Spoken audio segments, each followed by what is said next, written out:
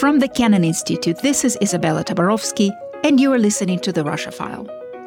Since the start of the war in Ukraine, Berlin has emerged as a crucial center of activity for both Ukrainian war refugees and Russian political exiles. It is here that many known and emerging leaders of the Russian opposition, political activists, human rights defenders, and independent journalists live, work, and gather to meet and discuss Russia's future. I visited Berlin recently to meet with some of the people who are directly involved in Berlin's emerging Russian political exile culture. Two people I met on that trip are my guests today. The first is Alexei Yusupov, the head of the Russia program of the Friedrich Ebert Foundation. As an expert in transnational security and societal politics, Alex has lived and worked in contexts of police states, fragile statehood, and failed transitions, and has led the foundation's offices in Kazakhstan, Afghanistan, and Myanmar. My second guest is Jennifer Gaspar, the founder and managing director of Araminta, a Berlin-based human rights consulting organization.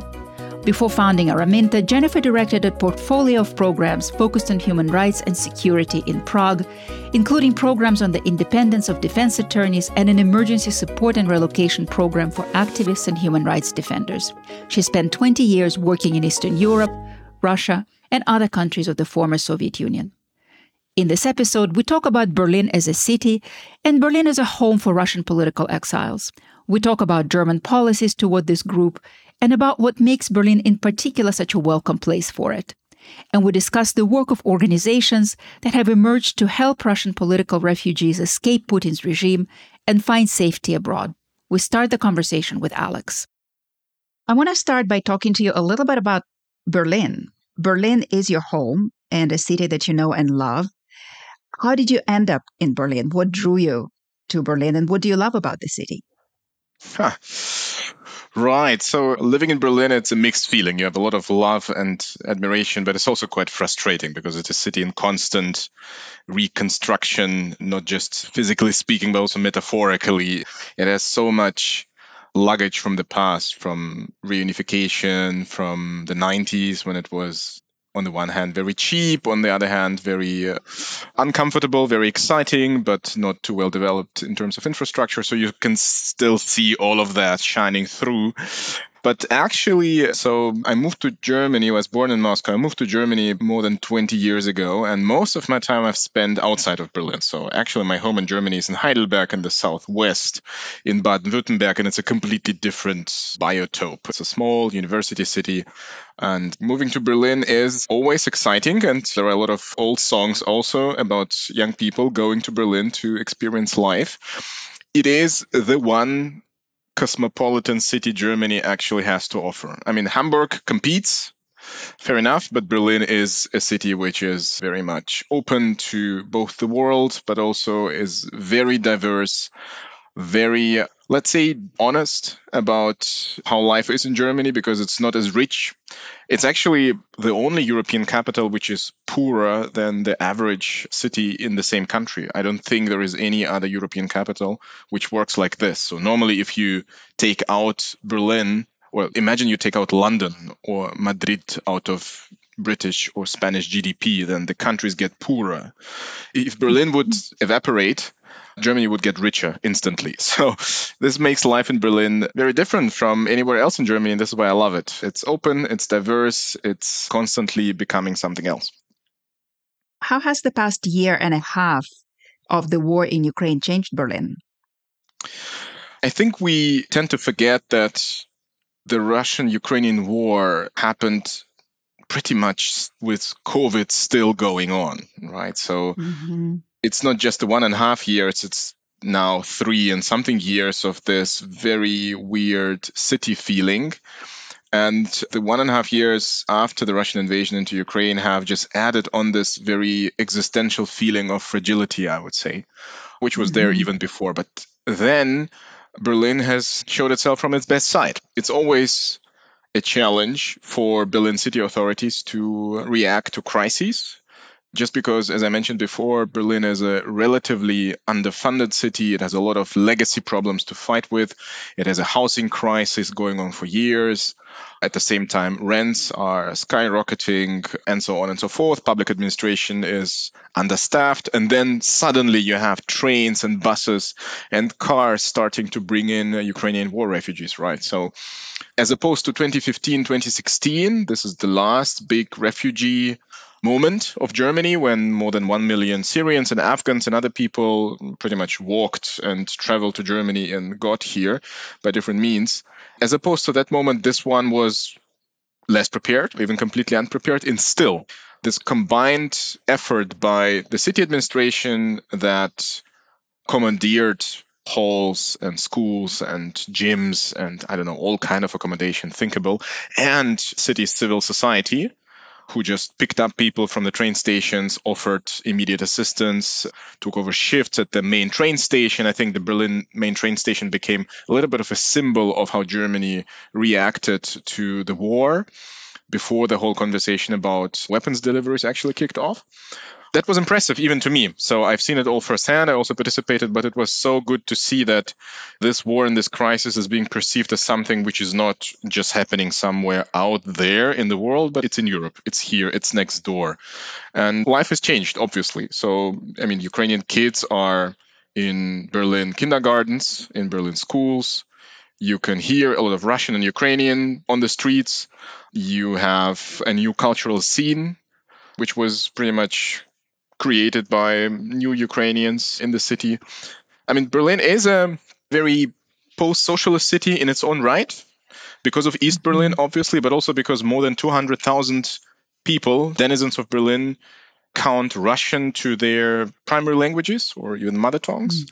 And now suddenly, over the last 1.5 years, Ukrainians have become probably the largest describable new group of migrants, of refugees. So this obviously changes things.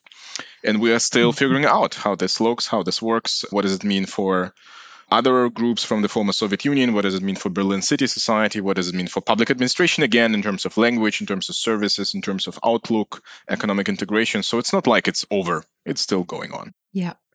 Talk to me about the new cultural scene that has been created by the arrival of Ukrainian refugees. First of all, do we know how many Ukrainian war refugees have come to Berlin since the start of this latest invasion? It's a bit hard to say. I mean, officially it's over 100,000 people, legally speaking. The thing is that when people come to Germany and if they are in need of welfare or public assistance in terms of funding, which they have access to, so all Ukrainian refugees have immediate access to social services, healthcare, and so on. If they do need this, they are being distributed all over Germany, depending on the capacity of the respective municipalities who receive them. This is an old system, which also reminds us that Germany, as a new country after the Second World War, actually first thing had to accommodate up to 12 million of German refugees leaving historical areas where they lived before that became Poland or Czechia or new countries, Czechoslovakia, new countries after the end of the Second World War. And then some were expelled, some moved to Germany on their own. And then suddenly you have 12 million people. So there was a question, how do you do this? And this was an immense task for post-war Germany, and they've created this distribution system. So people are being distributed according to capacities of a specific municipality in terms of housing, in terms of funds they actually have, and population. So it's the same for Ukrainians. It's the very same system. It hasn't changed. So they're being, if they register themselves at the first city in Germany, there is a process which sends them to different places. After that, and if they are able to procure their own food, or maybe they don't look for work, maybe they have relatives, whatever, they are not confined to a place. Why I'm telling you this, this means that many people do not register in Berlin, but move to Berlin later on. So the Berlin community is most certainly larger than 100,000 Ukrainians. Absolutely sure about that, but it's impossible to calculate. So it's the same for most of the groups, but Berlin is just the most attractive city for many migrant groups because exactly for the reasons I mentioned before. It's cheaper than nearly everywhere else. It's easier to adapt to because it's diverse, because you can use English. Sometimes you can use also Arabic or Turkish or Iranian or Russian and so on. And relatively speaking, until recently, it was also easy to organize your life, to find a flat, to send a kid to a school and so on. Now it's getting harder because of how many people are in Berlin. So that's pretty much the answer. And coming to the cultural scene, well, obviously, when people come and they're safe, they still have, of course, relatives and friends and neighbors in Ukraine, and they organize their life in Germany. First comes safe haven, medicine, psychology, jobs, but culture follows immediately. So you have a whole series of new bars, clubs, comedy, stand-up places by Ukrainians for Ukrainians, which you could also go to if you're not Ukrainian, obviously, but that are decisively visible as new places. And people who I didn't know, many other Berliners didn't know because they came from Ukraine, are now performing, doing music, exhibitions, and so on. And some older places, and in Germany, civil society is structured by associations, so it's a legal entity which is non-profit and has taxation privileges, and all life in Germany is structured by those Vereine, so associations. And some of those associations have been active for Russian speakers or post-Soviet migrants for many years, for 20 years and so. And over the last 1.5 years, they actively decided to shift their identity to become clearly open and pro-Ukrainian and embrace these new target groups. So places you'd know that in the past would be mostly famous for their work with the Jewish community, Soviet Jewish community, post-Soviet Jewish community, or with the so-called Russian Germans, which is a completely different group of people. They actively said, look, we are not a library just for all kind of kids. We specifically have Sundays where there are Ukrainian authors reading from books, or there's a cooking class, there was a safe space, and so on. So we have both. We have new actors and we have old civil society actors reacting to what's going on. And another group that Berlin is becoming known for hosting right now is Russian political exiles. And I'm curious what is drawing this group to Berlin, because I think about a year ago, I remember being at a conference of independent journalists, and there was a lot of conversation about, for example, Latvia emerging as a new big center, certainly for that group, for independent Russian journalists to be in. And I think about a year ago, there was sort of a competition, if we can put it that way, for what city in Eastern Europe and Central Europe might become the center of new Russian political immigration. And today, I think it's pretty clear that it's Berlin, even though if we look at numbers, I don't think it matches, I don't know, Georgia or Armenia. Those places still have more Russian immigrants, but Berlin is the center of new Russian political exile activity, I would say. Do you agree with that? And what can you say about that?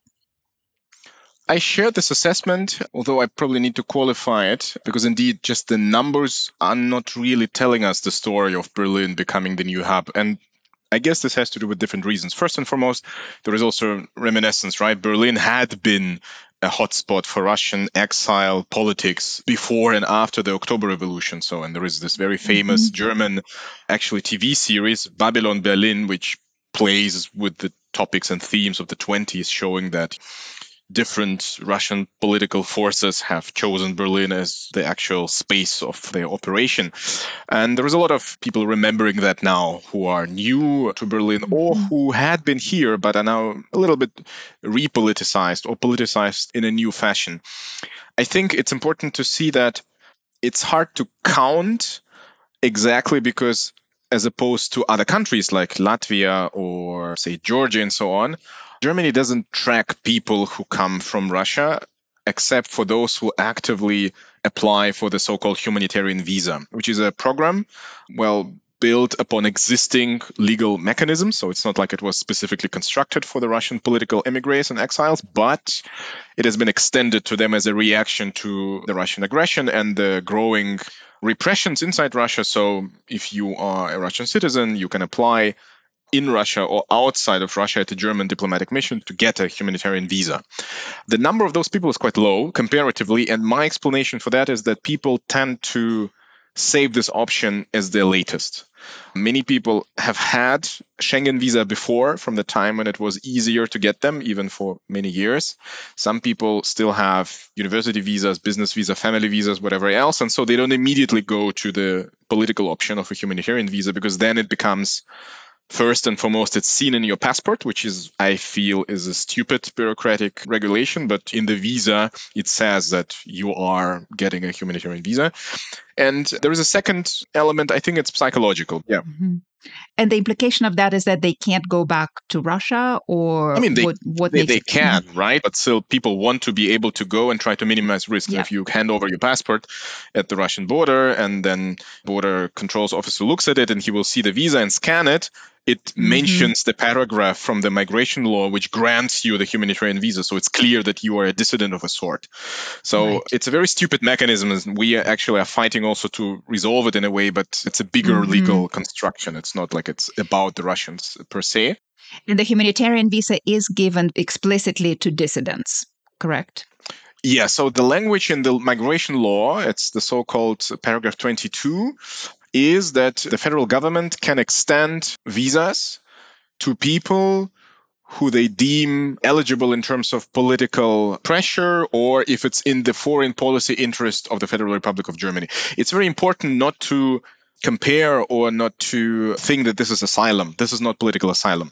Humanitarian visa is a very, you could say, comfortable legal status because it's a visa. It's not that you are being granted political asylum, but also this means that you are in Germany forever. It's not the Geneva Convention. It's not the right to asylum. It's a visa.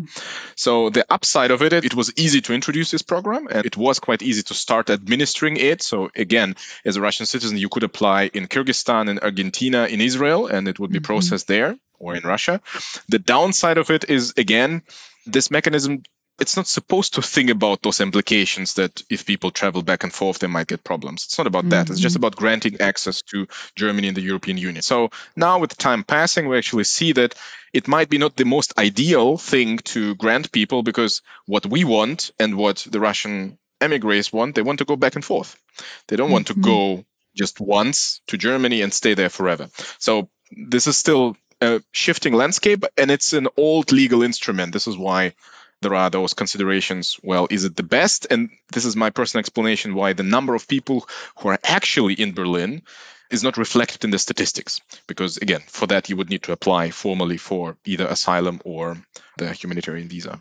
Asylum is a completely different story. We see also that might be a different topic, but there is this whole topic that both people deserting from the armed forces, but also those who, you might need to help me on this one, ukloniste, so people who avoid the draft.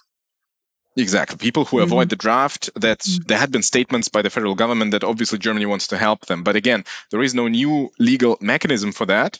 So if you're a deserter, and the numbers for those are minuscule, then it's clear you've been in the service and the armed service, and then you deserted.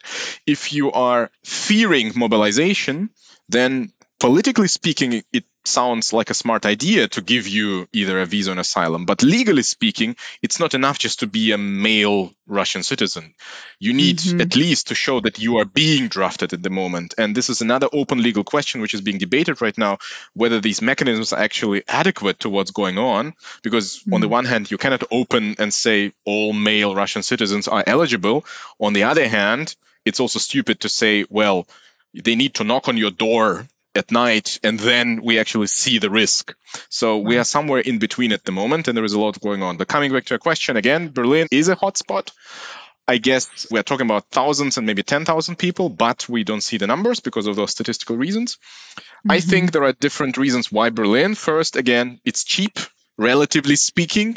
It's not as cheap as Riga and Tbilisi, of course, but for European capitals, it's cheaper. You have a large pre-existing community infrastructure.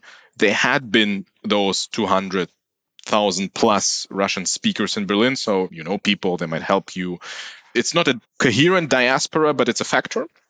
And there is this notion that Germany is sympathetic towards Russians who are fleeing for political reasons, as opposed to other countries, maybe because they're far away. I mean, like Portugal, or because they are much more critical and skeptical, like Poland or the Baltics or Finland.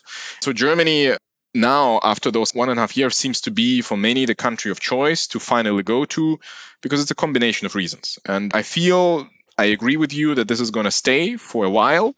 Although if we go back those 100 years and look of how long the Russian Berlin of the 1920s was the hotspot, it was for a matter of 3-4 years. And then it all went away. People moved further to the United States, to Paris. They went back to the Soviet Union. So it's not like it's the end game, but for now, it seems to be the major hub. One of the people working directly with Russian political exiles is Jennifer Gaspar. As the founder and managing director of Araminta, she works with Ukrainian war refugees as well as Russian opposition leaders, human rights defenders, independent journalists, political activists, attorneys, all those who find themselves the target of Vladimir Putin's regime.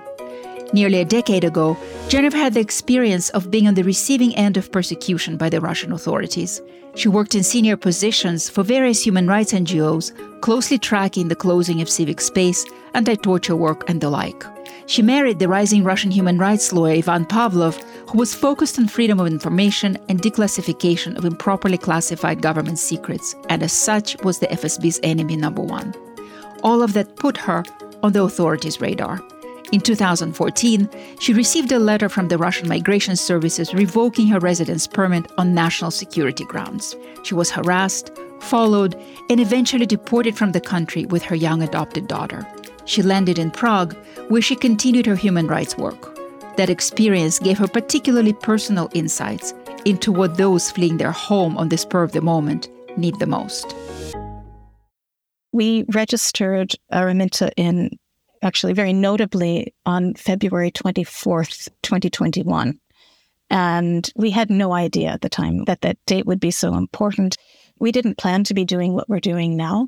But when the war started, we were called upon to do what we knew best, which was rapid response for human rights defenders, relocation and networking services. And we also now work with Ukrainian human rights defenders who fled the war and are now based in Berlin, and we provide them with co-working space and as a community hub.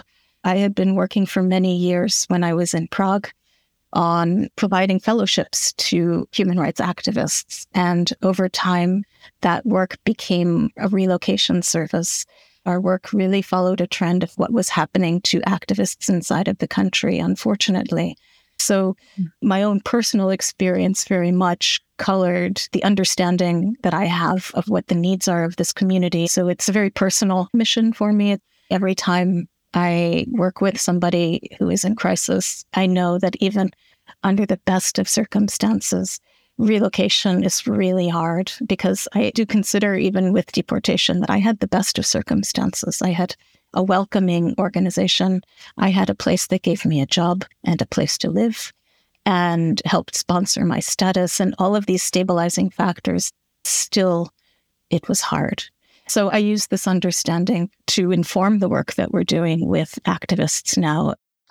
Let's talk a little bit about what are the needs of somebody who is relocating. And I think relocation, it can be almost a misleading term, because some people have, as we already said, have had to flee the country overnight. Some people have left Russia via walking, sort of via forests and Belarus. It's just really been the kinds of stories that I think in the future we'll be reading articles and books about. What are the needs of a person like that who is having to flee the country for fear of persecution and suddenly finds themselves in another country completely overnight with nothing, with no money, without the family? Or some people have left with family, and maybe that's even more complicated. So what are the needs of a person like that?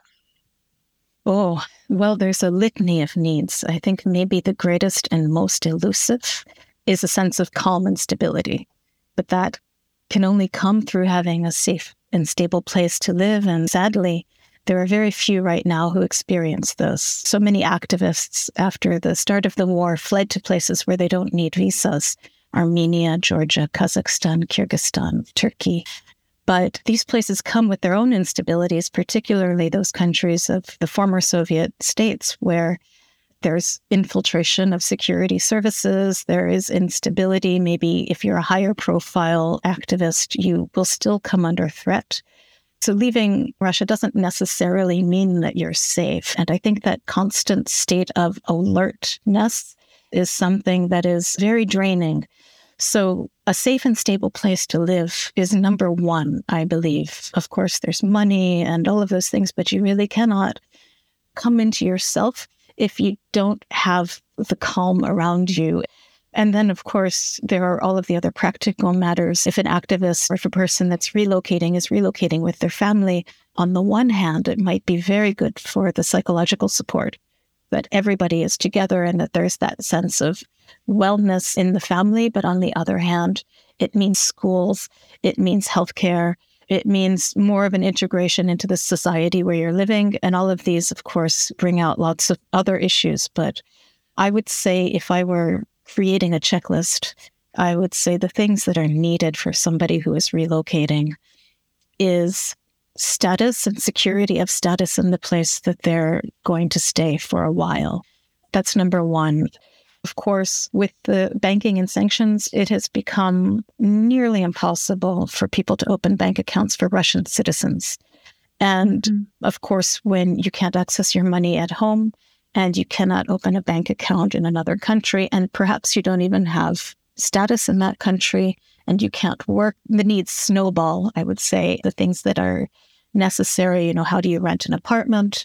How do you get a telephone number? Depending on the country that you're in, these really basic day-to-day living things become a challenge in a way that I think it really shocks a lot of people that leave right away. And just to be clear, we're talking about, these are not just Russian citizens who want to leave the country. I mean, we're talking about independent journalists, human rights defenders, lawyers, people who truly are under threat in Russia. They had to leave, right? They can't stay there because they may find themselves with a criminal case or in jail. And we know what's happening with Russian human rights defenders and opposition politicians who are thrown into jail. So this is the category of people we're talking about. Exactly. And on top of all of the elementary needs of a bank account, a place to live, the ability to work, is the physical security of the person as well. And again, if activists are finding themselves in countries where there's less stability because of the closer relationship with Russia, then, maybe there is surveillance. In the case of Georgia, there have been so many cases of people being deported or blocked from returning to the country. And I would say one characteristic of this particular community of activists, lawyers, and journalists is that their mobility needs are very high, which means that in order for them to continue their professional work, they really do need to travel, and certainly not back to Russia for many of them, but at least around the region, and continue to meet with their colleagues who maybe have left and are in other countries, travel to Europe. And what we're seeing now is this array of different exclusionary policies that are being carried out by various countries inside and outside of the EU that create even more problems for this community in terms of being able to move around. And just a few examples I could bring out are the Czech Republic, for example, now has a policy for Russian citizens that if you're traveling on a Schengen, a 90-day visa, you may not enter the Czech Republic as a Russian citizen unless that visa was issued by the Czech Republic. So that means that all of these activists, maybe they received their Schengen visa from Germany or France or Poland or another country, they can't enter the Czech Republic for a meeting, for example, without being turned away at the border potentially or blocked from entering the EU again because they violated the terms of this one country. So these exclusionary practices have caused all sorts of problems for a community that needs to stay nimble and travel around in order to stay together as a community of professionals. And I see that this is a particular problem. Well, and I find it so ironic and almost incomprehensible because this is actually a community that is on the side of the EU and the US. And I believe they can do a lot in working with the Russian population, certainly in the case of journalists. They're trying to counter propaganda. It seems like they are really valuable allies. And yet the understanding of that is lacking. So instead of helping them, it seems like we're creating obstacles in their way. Yeah, I think that this is a process that time will work out, but unfortunately, there's not much time. And these blanket policies, these exclusionary policies, aren't aimed necessarily at human rights activists, but these human rights activists are victim of it because they are the most mobile population, I would say, of people who have left the country. I wouldn't say that it's targeted. And now I would also say that these countries that have created these, let's call them anti-Russian or exclusionary policies, are hopefully slowly turning back to understanding that there is a category of people that they do need to allow into their country, or they do need to provide special facilitations for them. But it's a long process that requires a lot of advocacy to make sure that activists who are within Russia are being assisted properly and not excluded on the basis of their passport. Yeah. And in that regard, Germany seems to have kind of the most nuanced understanding of the situation. Would you say so based on the policies that they have adopted? Absolutely. I've said this over and again. Germany instituted a humanitarian visa that they have given to, I'm not sure of the statistics now, but they've given many of these humanitarian visas to human rights activists, which I think is exactly what needs to happen. And in general, the society here has, as you said, a much more nuanced understanding of the situation. And it's not an anti-Russian fervor that you might feel in places like the Baltic states or in Central Europe. So that, coupled with the fact that Germany has a very strong sense of the rule of law and justice and fairness. And this really serves the community well when the argument is made that activists need this particular support. The government understood and came up with this process. So I think that is a place that where stability, perhaps there's a lot of bureaucracy, but there's a lot of stability and fairness and calm, which is precisely what this community needs right now. Now back to my conversation with Alex Yusupov. Why are German authorities more sympathetic, would you say, to Russian political immigrants than some other countries? Well, for one, there is a completely different story of German-Russian relations, which is now also heavily debated because in Germany there is a debate of how much responsibility does modern Germany actually have for the run-up to the war, for strengthening Russian economy, but also for looking away, because Nord Stream 2, the infamous pipeline, was commissioned after Crimea was annexed, after 2014. So you could also say in many Eastern Central European countries say, look, German-Russian friendship had been blind to our critical concerns. And this is why Germany is also pressured regularly on weapon supply and so on and so forth. So this is like the overall setup. But at the same time, there is a very vivid notion of connection between Germany and Russia. For one, Germany as a society, as a political system, has a mixed identity. It had been both the perpetrator and the victim in itself. So obviously perpetrator, Third Reich, but also GDR, and the victim, I mentioned 12 million refugees, own citizens, be them Jewish or communist or whatever else, homosexuals, persecuted by the other parts of their own society. Again, the story of the Eastern German dictatorship with surveillance state and so on. So there is a lot of, I guess, sensitivity, but also understanding that things are not as black and white as they might seem in a war situation. Because war is a great simplifier for good reasons. It's a fight for existence. But the own German understanding is that, well, it is a complicated social process, especially what is going on between an oppressive regime and its society.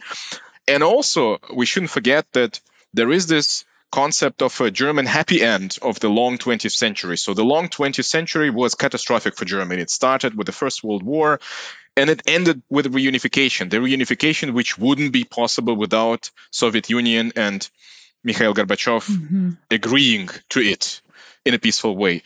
And for many, many older citizens who remember this very well, there is still this idea that peace on the continent is only possible if there is a peaceful or stable understanding between Russia and Germany. It is outdated in many ways, but the general atmosphere is still sympathetic without excusing Vladimir Putin and his regime, I say. And I guess many political emigres from Russia just sense that it is important in what kind of a ecosystem you live now in exile. And we are witnessing this day by day that you cannot just teleport from Moscow or St. Petersburg to a new place and shut down the windows and continue doing your work. You are becoming part of a new society. And the German society has a higher degree of tolerance and understanding to the nuances when it comes to Russia and its political history. But getting to Germany, or elsewhere in Europe for that matter, has been a daunting task for many Russian political refugees. A whole series of organizations has sprung up to life to help them. Most don't talk about their work, for good reason. Here is Jennifer Gaspar. There are a number of initiatives that have popped up. After the start of the war, there are many initiatives that have popped up who are specialized in providing assistance to activists who need to leave.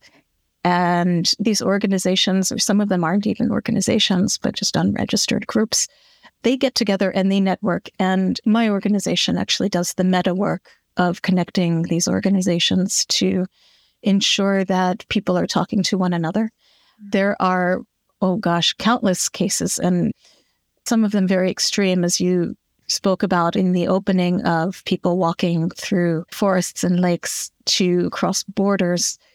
If we go back to before the war, I can talk about one particular case that I worked on just to highlight the strange bureaucracy that people face when they're leaving the country.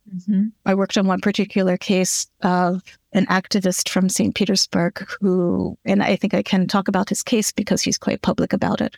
He was a sociologist working on researching LGBT issues in St. Petersburg, but he had moved to St. Petersburg from Kazakhstan as a university student and had applied for Russian citizenship. And his citizenship was granted and then revoked. And when it was revoked because they said they had made some administrative mistake, and they gave him a temporary stateless passport and said he can reapply. And he was going through this process of reapplying when the FSB knocked on his door and asked him to comply with them and answer questions about the people that he knew and that he was working with. And he became very rightfully afraid and threatened. And his case came to me, and I can't even remember how it was referred to me, but I worked together with another organization based in Ireland to figure out a way to get a stateless person out of Russia, which was not easy. And it ended up being the Irish government giving him a very unorthodox stamp in his stateless passport that no other country recognizes outside of the former Soviet republics. And he wasn't allowed to fly to Germany or through Germany, which was the idea that he would come and be in Berlin. He wasn't allowed into Germany because, of course, everyone was afraid of him seeking asylum. So we flew him on his ersatz passport through Moldova to Dublin. And it was just this crazy process of him getting to another country. And then, of course, he did have to apply for asylum in Ireland. And now he is, I'm very happy to say, very successful and has refugee status and is on his way to receiving Irish citizenship. But these are the hidden problems that many people face. They're often administrative. But now, of course, activists who are fleeing the country face challenges at the border sometimes. I'm very worried right now that the borders are going to start closing and that there will be a process of passports being revoked, and that we will see people having to cross illegally into other countries, putting them into a very vulnerable situation. And I know that the stresses, even the stresses of leaving, are so painful and difficult for these activists. I asked Alex for more details on what the Russian political exile scene in Berlin is like. Let's talk a little bit about the Russian political exile scene in Berlin. What is it? Because I think, as you correctly noted, that it's not really about the numbers. It's about the activity. It's about what kind of thinking is happening there. It's about what kind of interactions are happening there.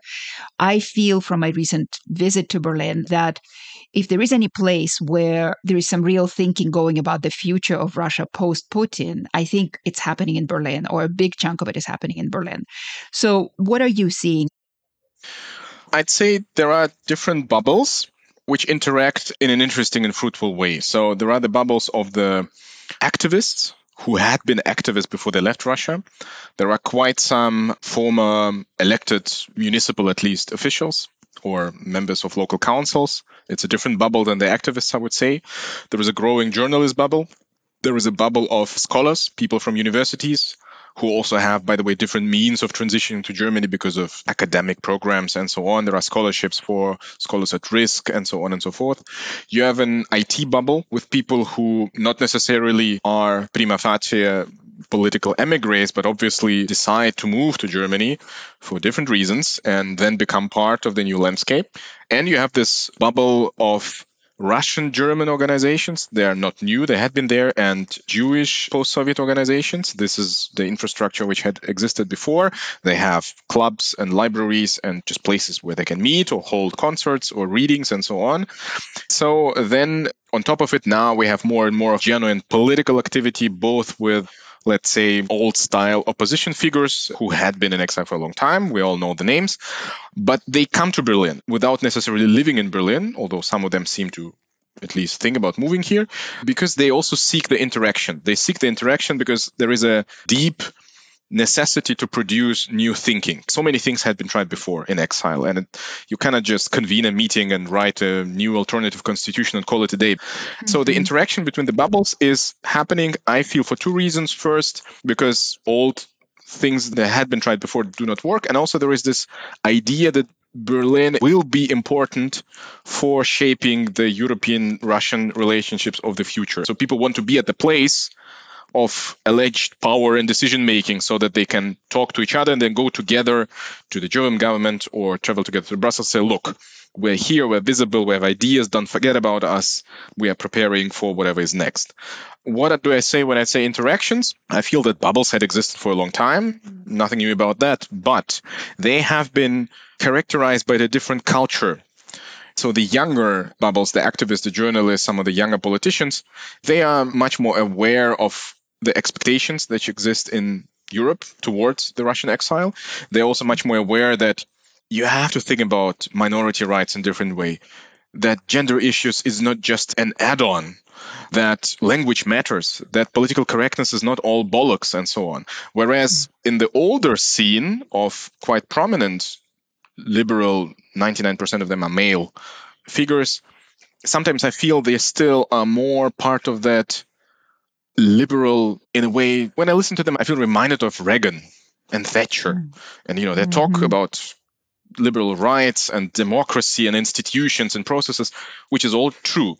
But the culture and the language they speak are not appealing to the younger Russians who have left and went first to Georgia, Armenia, maybe Kazakhstan, and are now sometimes slowly coming to Berlin. So you have those generations, and in between of them, I can see now an interaction, a recognition that they might need one another, and a constant struggle not to defragment too much. Because if you look and zoom out, you can see a lot of infighting.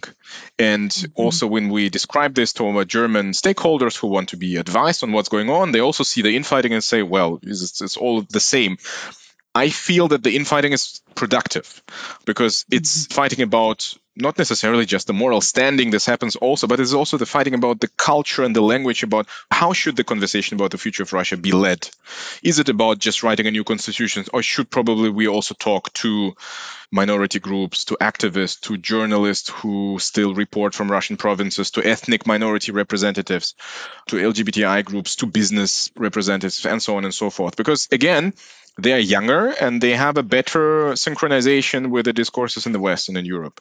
So in Berlin, I can see an interaction happening. And the recent meetings, also the one statement or resolution which was published there, it was written in a collaborative process where they had to sit together and to write it. And yes, as a German, as a European, as an American, also as a Ukrainian, you could say, come on, it's 1.5 years and you've accomplished a resolution. This is farce.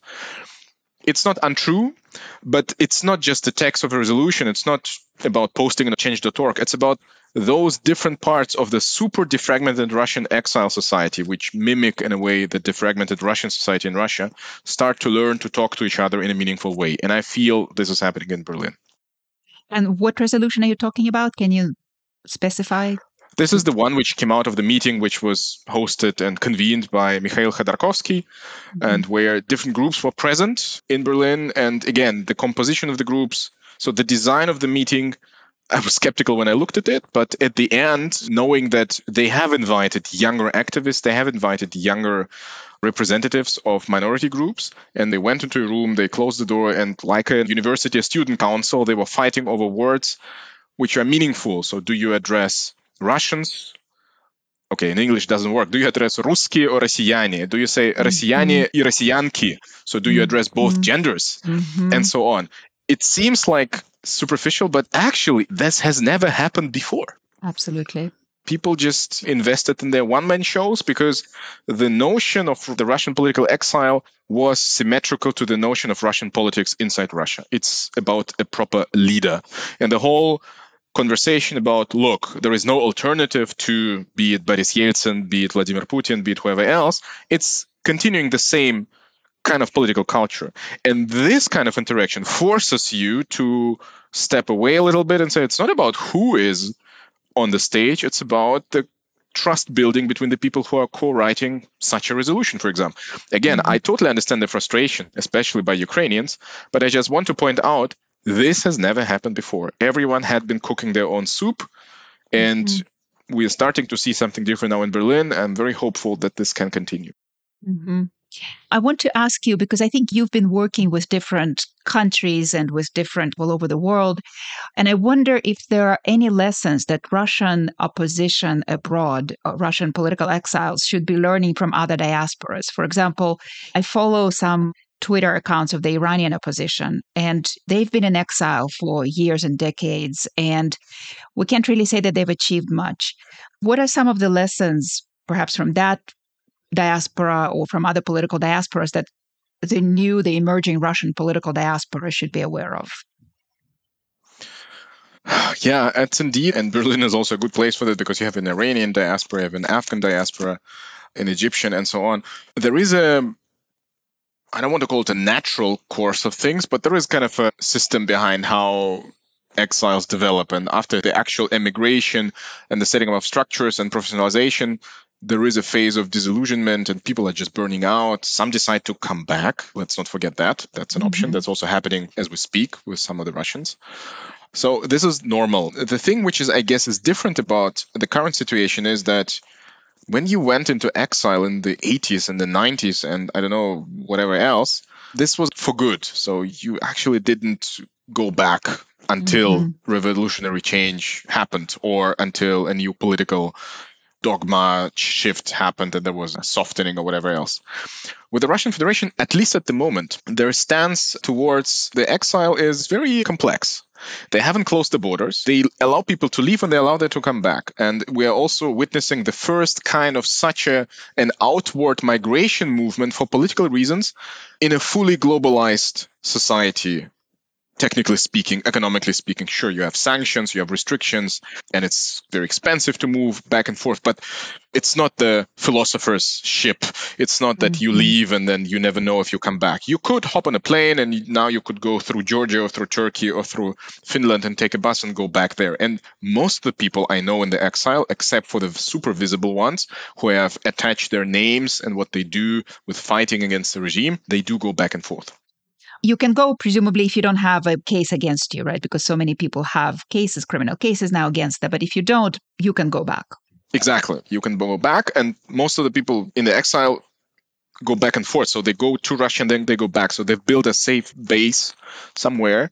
Can be Serbia, can be Germany. I was talking to one Russian public official last year who I had been in touch before, and I tried to see what the conversation is like with him. And he said, we've analyzed the experience of the Berlin Wall from the time of partition of Germany very, very precisely. And the last thing that we're going to do is to build any kind of a wall, be it digitally, be it immigration-wise, be it financially, and so on. It's smart, especially if you're a weaker actor. It's smart because the message is it's not us who are shedding off ties and so on.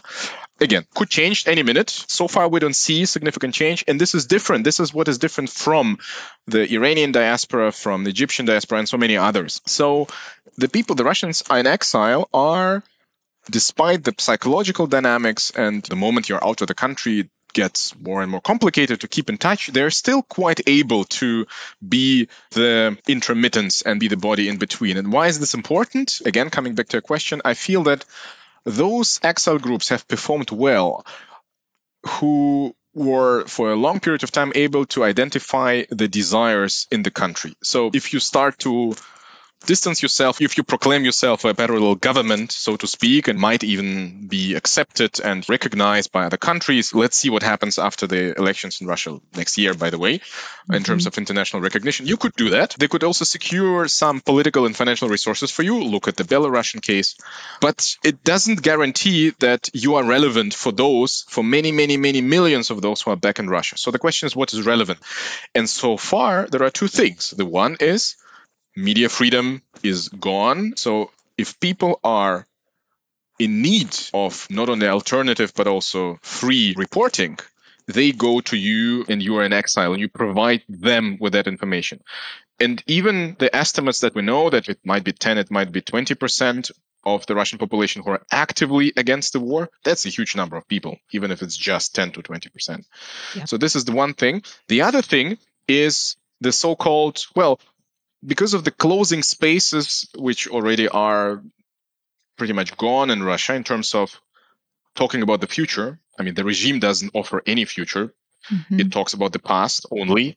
There is no conversation about how life of the kids of the current adults will be in Russia. And for a society like the Russian one, you will always need a reservoir of thought about where to with the country, with the society, with the people.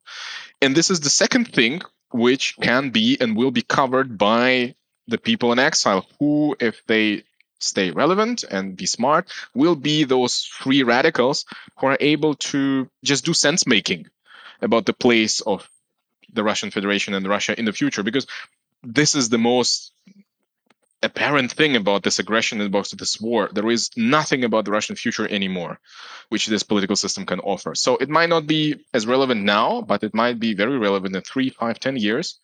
And I guess those two tasks, fulfilling needs which still persist inside Russia, will be the ones that will be decisive for the question whether the Russian exile will join many other exile societies in terms of relative irrelevance, or if they could be catalysts to change makers. What kind of encounters do you see, if any? Are there any encounters in Berlin between Ukrainian refugee community and the community of Russian political exiles, or do they live in entirely separate bubbles right now? It's hard to give you a short and easy answer. So people interact with each other. So if you try to give them membership in the one and the other groups, they still interact with each other in a non-organized fashion because they're neighbors, because they, again, benefit from each other's knowledge of the local scene and so on and so forth. So this happens. In terms of an organized interaction, I would say it's very, very, very hard for obvious reasons, because either you are actually, if you are a well-meaning Russian organization in exile, the best thing you could do is not to compete with Ukrainians for public resources, right? So it's a paradox. The best thing you could do is not to propose an agenda where you two interact. There are instances where this happens. In the journalist community, there are some German newspapers who also try to, on the professional level, to collaborate with both sides. This happens. An interesting case is the celebration on the 8th and the 9th of May. In any case, a super politicized date now for the German calendar. Again, Germany, being the country which was crushed and divided in the Second World War, honors the 8th of May as the day of Europe, but also the day of capitulation and the day of liberation of Europe from the Nazis. And the 9th of May is not anything official, but traditionally in many places where there had been Soviet war cemeteries and memorials, you've had, people coming and doing something. Some of them are very unpleasant political groups, but many private families just go to the Treptov Park or to the other memorials and spend the 9th of May there. And now, with the Soviet heritage becoming part of the conflict, or for a long time already it is now a part of the conflict, you have Russian opposition groups, for example, who join Ukrainian groups in their fight against instrumentalization of the Soviet heritage against Ukraine. So they go with the Ukrainians together or alongside of them to a different memorial than the Treptov Park, or on the 9th of May, they join them there to counteract the pro-Putinist and loyalist activities. And they say, look, first of all, Ukraine had been a decisive part of the Soviet effort to win the war, and most of the crimes and a lot of the people who died and lost their lives, it was in Ukraine. Ukraine suffered immensely, like Belarus in the way, much more than other parts of the Soviet Union. And they declare themselves publicly as Russian opposition group. So they seek to strengthen this fight against instrumentalization of the Soviet past. This you could actually see. What is very complicated is when, and this happens unfortunately a lot, when German organizations try to convene Ukrainian and Russian groups. And I feel that it was bad last year, especially because many German organizations didn't understand that this is not their role anymore and not their place. They should offer resources, support in public spaces, but they should let the two communities or community worlds figure it out themselves. This normally ends in scandal, to be honest. But I haven't seen all too many efforts this year because I guess people are learning that this is just not the role of any German host to play a mediator. This is just not appropriate. Mm-hmm. You talked about the resources that are available to different communities. And of course, and absolutely, the world's primary attention and concern are understandably and entirely correctly directed at Ukrainian refugees. And Russian political exiles are sort of a bit invisible now, I would say, outside their own inner circle, outside those who watch their communities, certainly outside of Berlin. Why should we care about them? Should we? And if so, why? Well, in the German discourse, there are, I guess, three arguments why it's important. First and foremost, it's the thinking that military support, both in terms of weapons deliveries, but also training Ukrainian soldiers and also funding the Ukrainian military, the Ukrainian state, cannot be the only pillar of how to overcome this major, also civilizational crisis, which Russia has ignited. So the idea is that there should be some strategy how to prepare for the day X when things will change in Russia, obviously. So the first argument is just an idealistic argument that we should do something, and it is in our power to do something. And obviously there is belief and there is faith that things will change one day. Because of this is already enough. This is why you should always support the Russian exile. The second thing is instrumental, and it goes back to the conversation we had about visa and asylum and so on. The more you weaken the current Russian system, the closer probably is the breaking point. Not necessarily state or regime collapse, but just this notion that it's also about hearts and minds of people living in Russia, and the best way to continue to interact and influence and offer alternatives is through the people who are still in touch, traveling back and forth, having relatives, understanding what's going on. And this is the new Russian exile, obviously.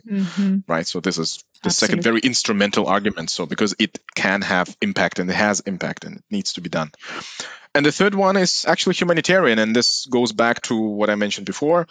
Well, just because coming from a country with an experience of two totalitarian regimes, you can't do otherwise. It's clear that although it's incomparable what the Russian current regime does to Ukrainians and to its own citizens, that it also commits continuous and protracted crimes and repressions against its own population. So coming from the German background of knowing what it means also for the decades after, even if it ends, it doesn't mean that everything is over. It will take generational efforts to heal societies. This is just about the German identity. People understand that the current setup, the war, the aggression, the Russian foreign policy could mean that for a larger chunk of the current century, we might be locked in a confrontation with a high risk of repeated conflict and war flaring up, then going back. So it's clear now. There is no hope that things will go back at all. At the same time, this doesn't mean that the German society and the German political system gives up this idea that Europe will be sustainably peaceful, even if it takes 30, 40, 50, 60, 70 years, whatever. This is part of the German DNA. This is why the whole idea of the German reunification, which became possible because first the East and West inside Germany, then Germany and Poland, Germany and Czechoslovakia, Germany and Soviet Union, had found a peaceful way of coexisting first and waiting for history to do its work. I think this idea is very, very powerful, and it has nothing to do with the current support for Ukraine. It takes nothing away from the solidarity which Germany and Europe expresses to Ukraine. It doesn't solve the question of how to secure Ukraine's integrity, sovereignty, and safety. These are all very complicated questions, which will keep us busy for many years. But at the same time, they believe that, okay, maybe it will take 50 years, 60, 70, whatever. Europe can only be peaceful if there is some kind of coexistence on that level. So identity-wise, and maybe this is also part of the answer to your question, why Russian exiles come to Germany, because they might sense this. Germany has a long-run ideal investment that hopefully there will be a world where there is sustainable peace on the continent with a different Russia. I asked Jennifer whether she thought there was something that the EU could learn from Germany's nuanced approach to the question of Russian political exiles. That is my hope. And in fact, one of the things that my organization is starting to do now, because we do curate this network of rapid response organizations, is that we are launching a very vocal advocacy campaign for the facilitation of visas and mobility, just mobility writ large for human rights activists. And we're pointing to the situation specifically with Russian human rights activists as a learning moment and looking at what's happening across Europe and the different problems that activists are encountering as a result of entering the EU and some of the exclusionary practices. So we're taking this advocacy very seriously, and we'll be using the voices of some 25 initiatives that are working now on relocation for activists, and all of the cases and all of the data that we've all been gathering over the past year to demonstrate the problems that activists are having and also propose some solutions on how European countries, member states, but also then the EU, can address the situation. We will continue to follow the story of new Russian political exiles in Berlin and elsewhere. Please follow our blogs, The Russia File, and in other words, stay tuned to our events and other publications. From the Kennan Institute, this is Izabela Toborovsky. Thank you for listening, and we look forward to having you with us on the next episode of The Russia File.